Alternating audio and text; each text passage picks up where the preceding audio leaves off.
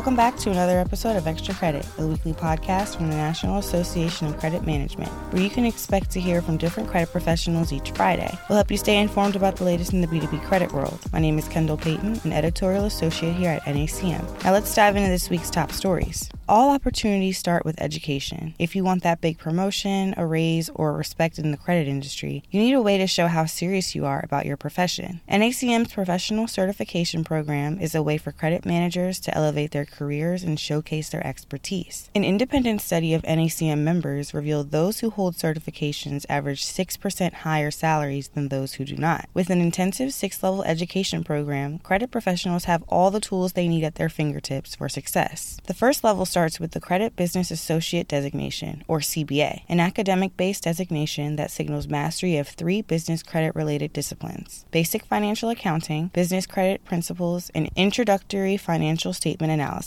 Jennifer Nelson Armstrong is a corporate credit analyst at TTI Incorporated. As a credit professional who started in sales, education has been a priority throughout Nelson Armstrong's transition. TTI actually does the financial where they will support schooling, so it struck my interest, and I was like, I want to learn more because I feel like I'm coming from sales and the financial, and I really wasn't sure on everything, so I was like, well, sign me up. How do I start this process? The more that I was taking the classes, learning the stuff, I was going back to work, sharing stuff that I've been learning with the rest of my team, and I think by me doing multiples and saying, like, you can do it too, we've now got almost half of our team that is either already with the CBA or taking classes to earn their CBA. I'm more motivated that I have that under my belt because I felt like I'm also being held to a higher standard as opposed to maybe an analyst that just came in the door. The CCRA stands for Certified Credit and Risk Analyst. The CCRA signals mastery in the analysis and interpretation of financial statements and the ability to make informed credit risk assessments. Anthony Mitchell Jr. is a credit manager at Nutrien. As a seasoned credit professional of 30 years, Mitchell continues to look for new trends and information about the industry.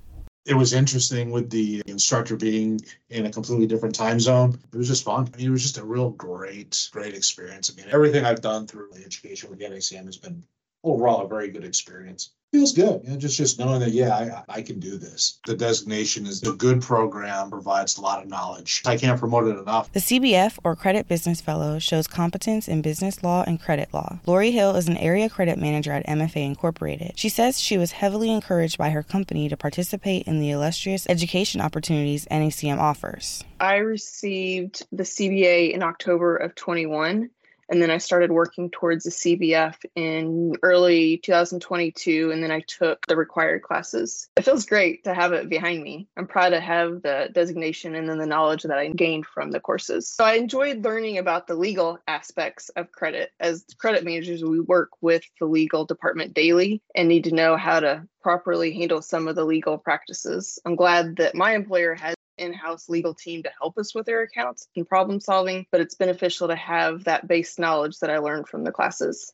Up next is NACM's highest designation, which is the CCE, or Certified Credit Executive. This designation endorses its achievers as capable of managing the credit function at an executive level. CCE holders average 9% higher salaries than those without certification. Scott Woitis is a senior manager of credit and collections at Donaldson Company. He says he highly recommends taking the CCE study session. It helped me with understanding what they were looking for from a big case study perspective and helpful hints on some of the other stuff. I'm so glad I did it. I learned a ton and absolutely agree that the CCE does show what you know in credit. You need to know what you're doing. FCIB's Certified International Credit Professional, CICP, designation is an instructor-led 13-week course delivered in 12 modules. It's designed to educate entry-level professionals and senior-level executives about the intricacies of global credit and risk management. Take the Winter International Credit and Risk Management course and pass the final exam to earn your CICP. And lastly, the ICCE, which stands for International Certified Credit Executive, is designed for international credit and risk analysis professionals who are ready to make an impact on the world by excelling beyond their CICP designation. Tim Bastion is a senior director of risk at Western Oilfield Supply Company. He says, quote,